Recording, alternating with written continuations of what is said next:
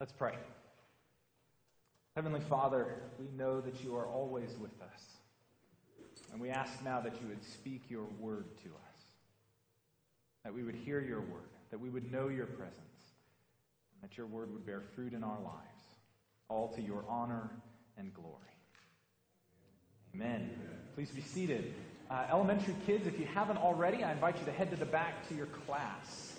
And as you're being seated, if you would turn with me to Psalm 1, read this morning, Psalm 1, which is page 448 in the red Bibles under the seats in front of you. Psalm 1, page 448.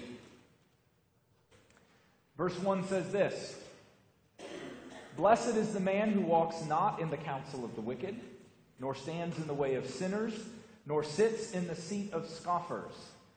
But his delight is in the law of the Lord, and on his law he meditates day and night." Blessed is the person who delights in God's word. Law is Bible language for the Bible itself. Blessed is the person who meditates and reads continually God's word. Blessed are we when we read and ponder and study God's word, the Bible. We will be immensely blessed as we read and study and think about God's word. So this morning, I want to help us learn to do that well by actually looking at the opposite. Learning to read the Bible well by looking this morning at how not to read the Bible. Reading the Bible is incredibly important, and we should care a lot about doing that as well as we possibly can. So in order to help us with that, as I said, we're going to have fun doing the opposite, which is how not to read the Bible, as a help and an encouragement to us how to do it well. So 3 ways not to read the Bible in order to help us read it well. The first of how not to read the Bible is to read it just as stories to teach us morals. Reading the Bible to learn how to be good little boys and girls. There's a researcher and author named Christian Smith. He and his team did an in-depth study of religious beliefs and behaviors among American teenagers just a handful of years ago now. And one of his assessments of the religious lives of American teens is a phrase that has now become quite widely used, even if people don't know originally the work that it came from. He described much of the religious belief in our country as moralistic, therapeutic deism. Moralistic, it's all about being nice. Do good stuff, don't do bad stuff, and ultimately that's how you earn God's favor. Therapeutic, it's all about feeling good about yourself. If you feel bad about yourself, read the Bible, it will make you feel better about yourself. And deism is a more technical term, but ultimately what he means by it is that there is a God, but he's not really involved in our lives. Moralistic, therapeutic deism. It's all about behavior, it's all about feeling good, and a God who's not really involved in your lives. And so as he did study about what we believe in America, this was his description of a lot of it. Moralistic, therapeutic deism. Now, I suggest that part of why this has become, in many ways, the norm is that we often read the Bible in exactly the way I'm talking about. We read the Bible primarily as a lesson on how to be good. Just stories with a moral at the end that teach us how to live. And if we teach the Bible primarily as nice stories to teach kids about how to be good, is it any wonder that they grow up to be little moralistic, therapeutic deists? Thinking that it's all about our behavior, it's all about feeling good, and a God who's not really involved in our lives. Now, of course, there are times in the Bible where there is a moral lesson. Godly living requires godly behavior. Behavior matters. But that is far from the main point, and it is far from how we become right with God. But also, it's very important for us to understand there is not always a moral at the end of the story.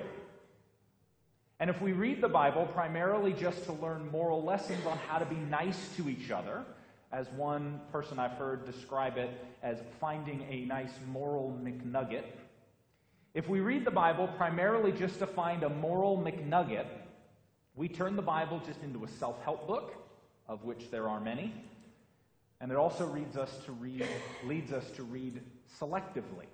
Just pick the parts that work for that.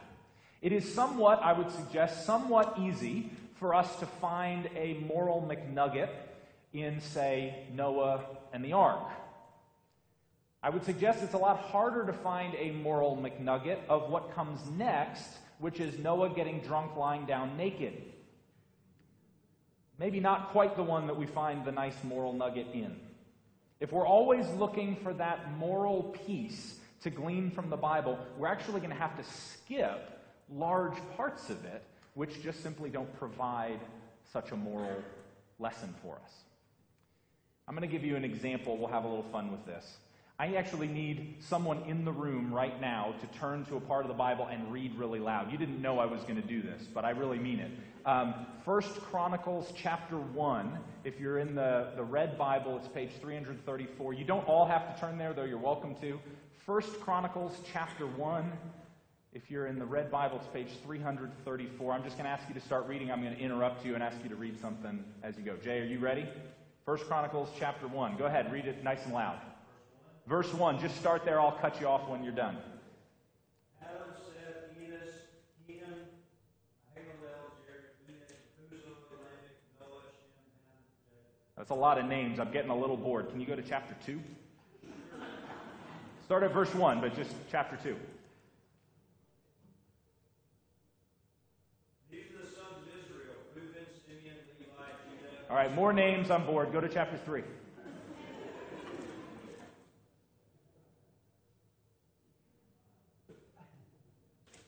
These are the sons of David, who was born in Hebrew. All right, chapter 4. Chapter 4. The sons of Judah, Perez, Hezron, Carmel. Chapter 5. The sons of Reuben, who were born in Israel. Chapter 6. You're doing great. The sons of Levi, Gershon, Kohath, and Chapter 7. the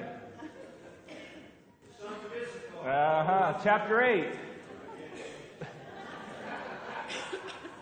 Benjamin fathered Bela, the firstborn. All right, you can stop. Yeah, that's right. Thank you. God, in his wisdom, included 8 entire chapters of names in his inspired word. Now, I cannot say that this is the most exciting part of the Bible, but if you're only looking for stories with a moral at the end, you actually end up needing to skip large parts of God's inspired word, which simply don't have one. Now, in this case, God is recounting his work in the world, that it took place in real families, in real history, placing God's people in history. But if we're just teaching morals on how to live right, we'll actually need to skip pretty significant portions of Scripture, which just don't provide that. See, the Bible is not just about behavior modification. Now, we do need to take very seriously the biblical call to amend our lives and to more consistently follow Jesus in all things. But if we read the Bible just as a manual on how to live, we really miss the point. See, the Bible is always about communicating the glory of God and understanding his work. How he has lovingly invaded the world that he created, which has gone wrong. About his acts of salvation in the world, entering our world, drawing people to himself, putting right that which has gone wrong. And we read it rightly when we see his work, his glory, his righteousness on display, and when we receive His work, and His word. We misread the Bible when we just look for that moral McNugget. But we read it rightly when we see the glory of God and His work in the world. So we don't just read the Bible for a nice moral story. Second, how not to read the Bible is to just take it out of context, or often just ignore the context. Now, we do this, for example, when we take literally something that was not intended to be literal. So, for example, poetry is not literal. That's not the point. That's not how poetry works. So, for example, I know of a man who does not like to wear shorts, like short pants. He doesn't like to wear shorts because it says in Psalm 147 that, quote, God takes no pleasure in the legs of man. Now, in context, Psalm 147 is indicating that God is not impressed with the foreign armies. He doesn't take delight in the strength of horses, that's the cavalry as it says, nor in the legs of man, that would be the infantry.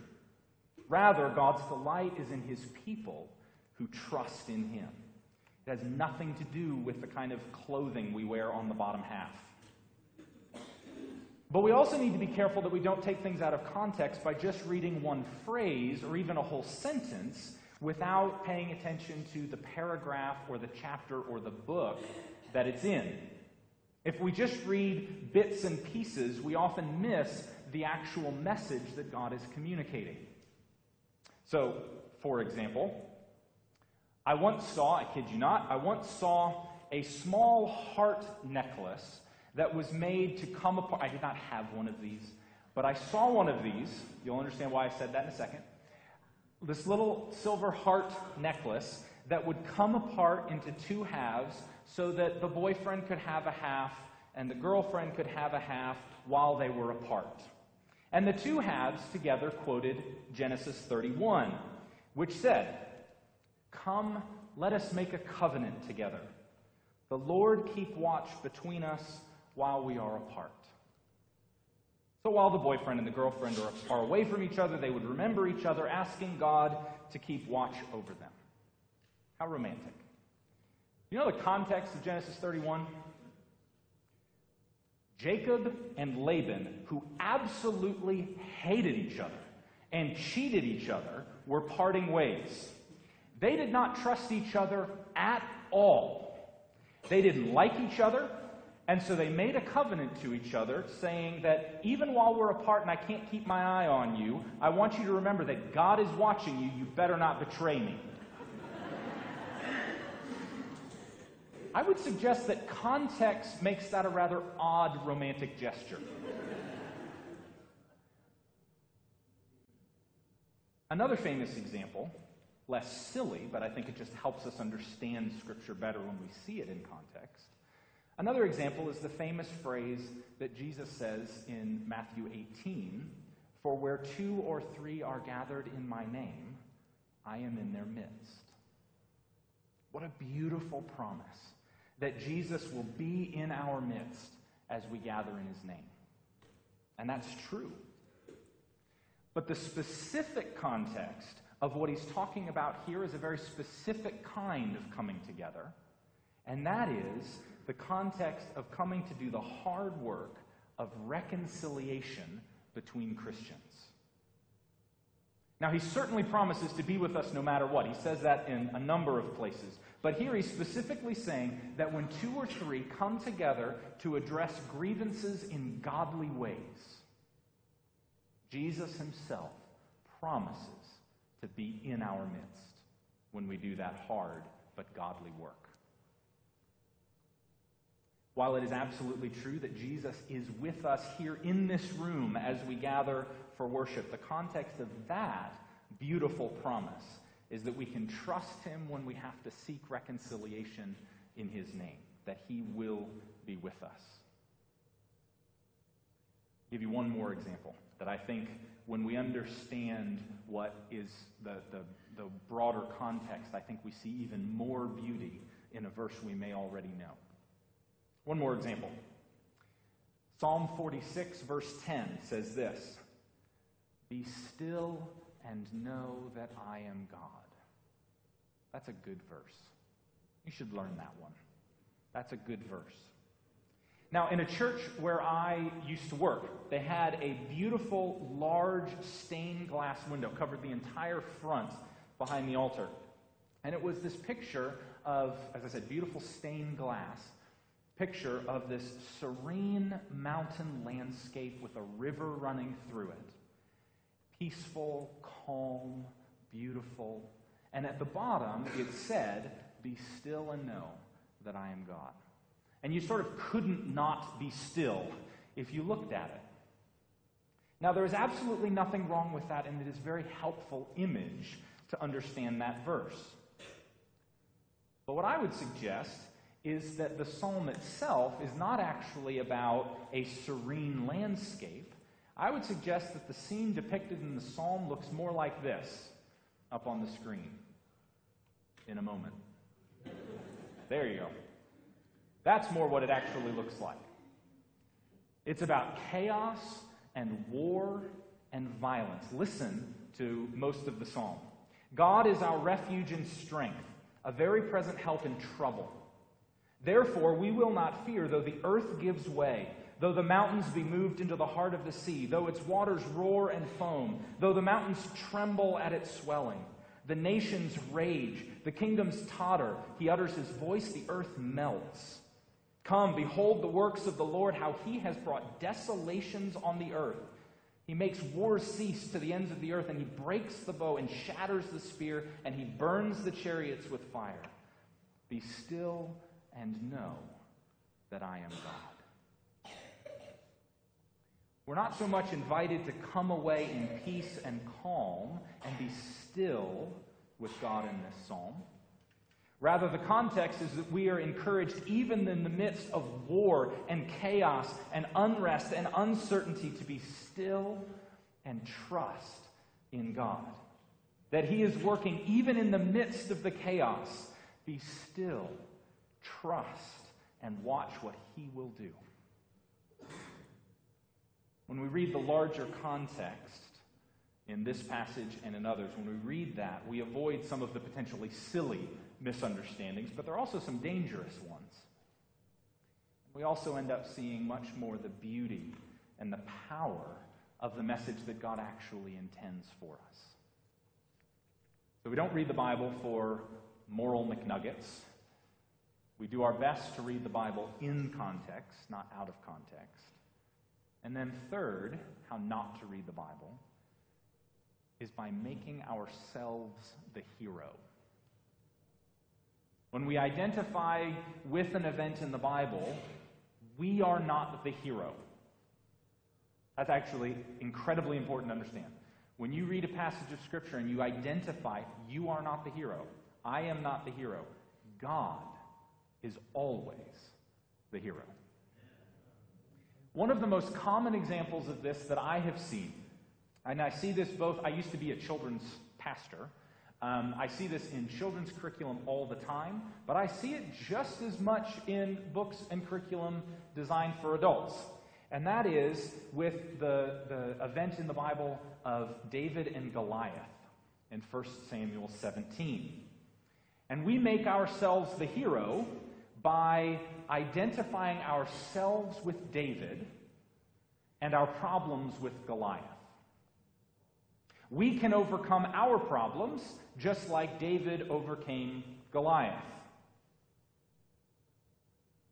Just about every lesson on David and Goliath I've ever seen in children's curriculum.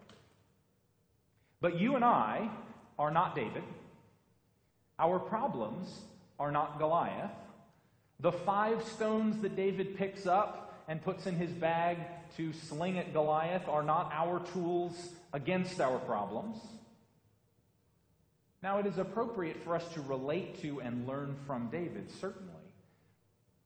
But David represents someone. It's just not us. See, David is the anointed king who frees his people from an enemy that they could not overcome on their own. David is God's anointed one who stands in for the rest of God's people and kills an enemy that otherwise would have killed them. David represents someone. It's just not us. David in 1 Samuel 17 is a precursor for Jesus himself. Jesus defeats the enemy of sin and death and the devil, fighting for us who could not overcome them on our own. So if you want to find yourself in the story, you and I are the helpless Israelites cowering in the corner, terrified. Helpless and lost and afraid. But our Messiah, Jesus, fights for us and is victorious over our enemy, the devil. So when we read the Bible, we make sure that we do not confuse ourselves as the hero. Because God is always the hero. We don't read the Bible, we don't learn to read the Bible just to make us good little boys and girls. We do our best not to read it out of context. And we remember that there are messages that God himself is communicating, and we read it faithfully in context in order to understand the best we can. And we do not make ourselves the hero. But we humbly see our weakness and our helplessness without God. This God who acts on our behalf in Christ. Now, I've spent time this morning emphasizing how not to read the Bible, but let that be an encouragement to all of us to read it well. And I know that it sounds hard, and we might end up being overly concerned with doing it wrong.